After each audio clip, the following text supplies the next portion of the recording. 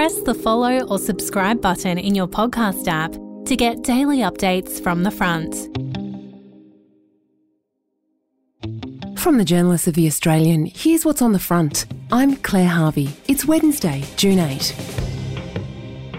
A supersized rate rise to try and get inflation under control. The Reserve Bank has moved its target cash rate up 0.5 point to 0.85%, the biggest rise in 2 decades and higher than most economists predicted. The government is warning of more rises to come, and RBA Governor Phil Lowe says higher electricity, gas and petrol prices mean he's bracing for inflation to keep rising before the rate rises bite.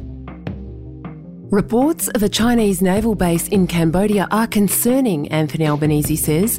He's called on Beijing to be transparent about exactly what it is doing in Cambodia. And China has given its side of that encounter between one of its fighter jets and an Australian Air Force surveillance plane. Beijing says the Australian aircraft seriously threatened its sovereignty by approaching the contested Paracel Islands in the South China Sea. Royalist sentiment is at an all-time high in the UK as the country enjoys the afterglow of the Queen's Platinum Jubilee. So, why is Anthony Albanese choosing now to revive talk of a republic? Later in the episode, our politics guru, Paul Kelly, joins me to unpack the strategy. Week 5 of the Chris Dawson murder trial has kicked off in Sydney with the Crown calling witnesses to back up the evidence of its star witness, Dawson's former wife, JC. She was a schoolgirl when she says Dawson, a teacher, began grooming her in the 1980s. After they married and moved to Queensland, JC befriended an entertainer at Dreamworld on the Gold Coast. Joining me now is senior journalist Matthew Condon, who was in court for the start of week 5. Matt, what did this entertainer have to say? This woman, Toni Melrose, was in one of the little shows at Dreamworld. She was Cooey, the Gumnut Fairy. And because JC and her child would go there often, given they lived a 10-minute drive away from the theme park, JC befriended this woman called Toni Melrose, and they struck up this terrific friendship, and away it went from there. Toni Melrose told the court about what JC told her about those very first encounters between her and Chris Dawson when she was a student at Cromer High and he was the PE teacher. These are Toni Melrose's words. It's not her voice. She said he'd manipulated the rosters, or not the rosters, the roles or classes, so that she could be in his class for the following year. The Crown's case is, of course, that Christopher Dawson killed his wife Lynn in the early 1980s. She hasn't been seen in 4 decades. Matt, Toni Melrose also said that JC had told her about a controlling element of that relationship. What did she say about that? There was discussion about JC joining Melrose in a game of indoor cricket. And the allegation from Melrose was that Chris Dawson was present and that he made an inspection of the complex and facilities themselves. And it was Melrose's opinion only in court that she ascertained from that JC sort of needed his permission to go ahead and play the sport. Having said that, it was 35 plus years ago, and it was her opinion in court today.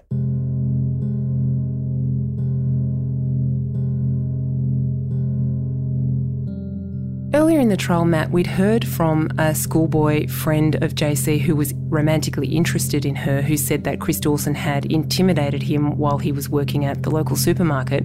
On Tuesday, we heard from another male school friend of JC. What did he say about his interactions with Chris Dawson? Another witness today, we can only name him by his initials. He was 16 at the time of the events he described today. He is RH.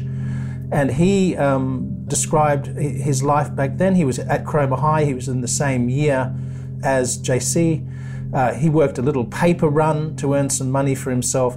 And he too developed a crush on JC and wanted to ask her out. Chris Dawson was a great confidant of RH. Mr. Dawson was his coach.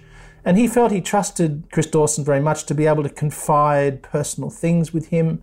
He claims that they came up with a sort of plan, if you like, whereby on a particular Sunday when his paper run around the suburb of DY had finished, for him to bicycle over to JC's house where Chris Dawson would be present. This young boy would come to the door. The plan was Chris Dawson would make an excuse to leave the scene, thus leaving alone RH with JC, and they could then have a talk in private and he could ask her out. That was the plan.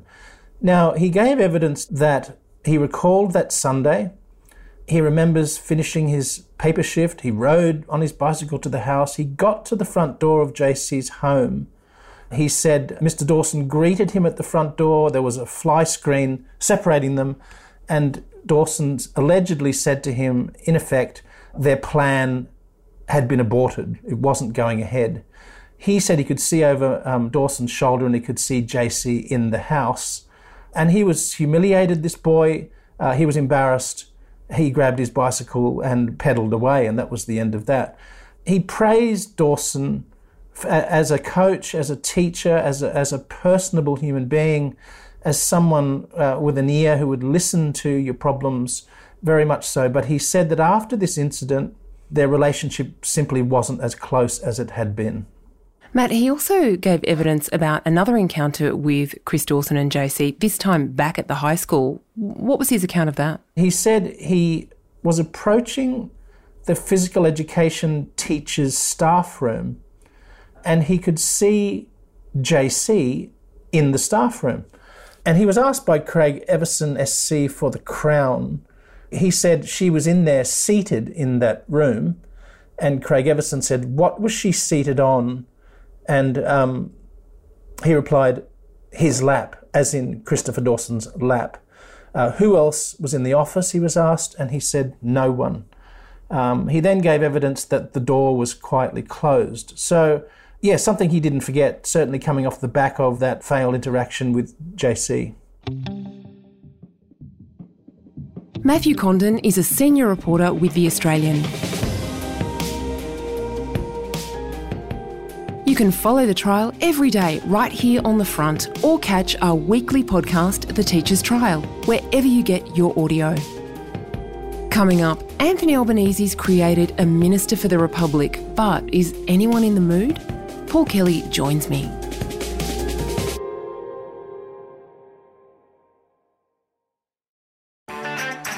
I'm Sarah Lamarquin, Editor-in-Chief of Stella and host of our podcast called Something to Talk About. Every weekend we publish a new episode where you'll hear compelling personalities, strong opinions and thought-provoking conversations. I wanted to be able to do it in my time when I was ready and speak my truth when I was ready. The topic of when do I become a mum, that is in my mind 24/7. Search for Something to Talk About wherever you listen to your podcasts.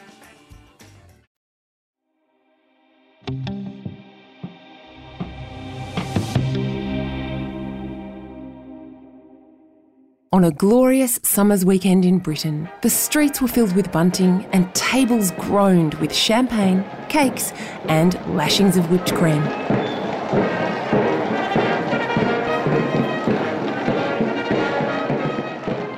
The Queen's Platinum Jubilee was a celebration of Elizabeth II's 70-year reign. What a great sight.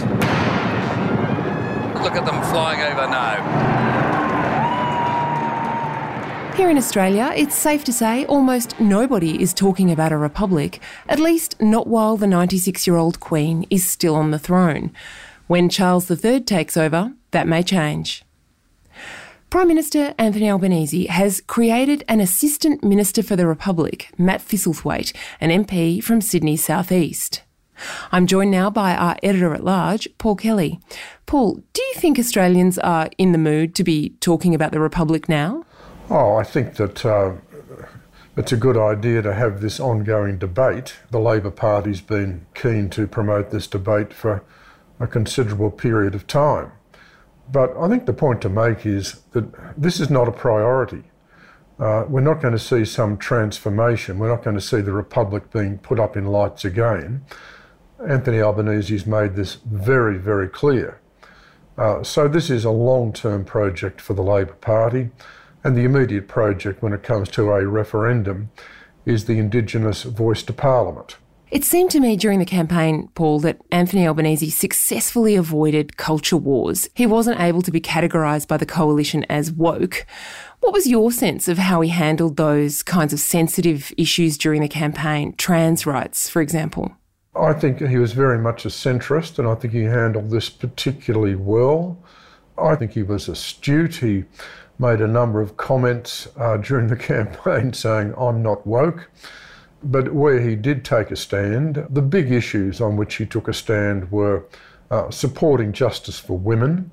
Well, that's a mainstream issue, obviously, and it certainly worked very much against the Morrison government. What's more contentious is his support for the voice to Parliament.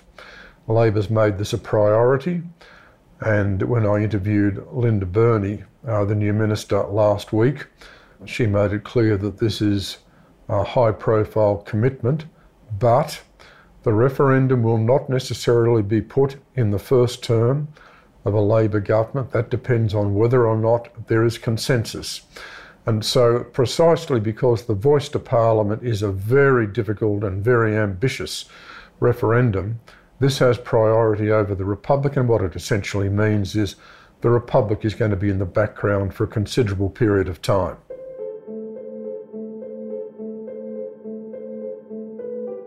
What's your sense of the scale of the challenge with the voice, Paul, in terms of getting Australians to understand what it is and then persuading them to give it a double majority in a referendum? Oh, this is an enormous challenge, and I don't think it's appreciated. I think most of the people supporting the voice, particularly from the business community and a lot of other community groups, have really no comprehension at all, about what the voice is about all the contentious issues involving the voice, and about the incredible difficulty of getting this referendum passed. We haven't had a referendum passed successfully for many, many decades in this country.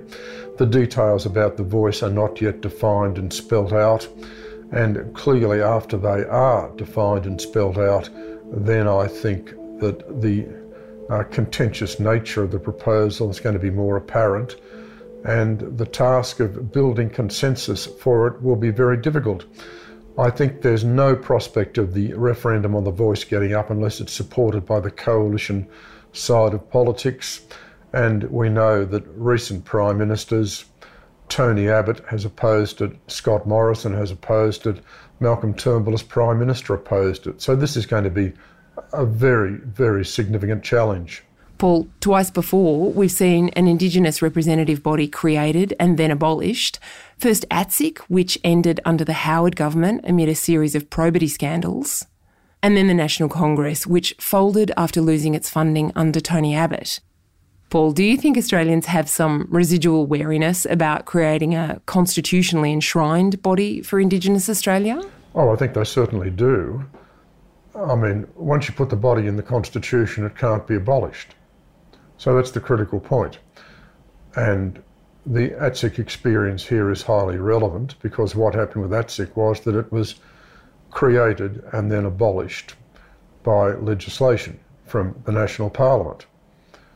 So if the organisation was deemed not to be working, then it could be abolished. The whole idea of putting the voice into the Constitution is to ensure that it can't be abolished. And so I think this is going to be a highly relevant issue, yes. Paul Kelly is the Australian's editor-at-large. It's State of Origin tonight, and the biggest rugby league crowd since COVID will be going absolutely bonkers at Accor Stadium in Sydney.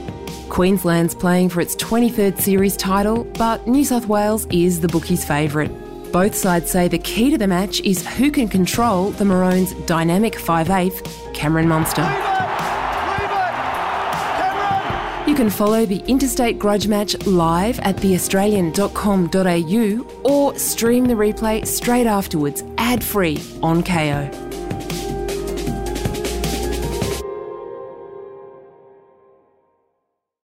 Access a world of true crime podcasts on CrimeX Plus, where award-winning journalists take a deep dive into unsolved cases. Every week, we're waking up to a dead woman, a dead mother, sister, auntie, grandmother.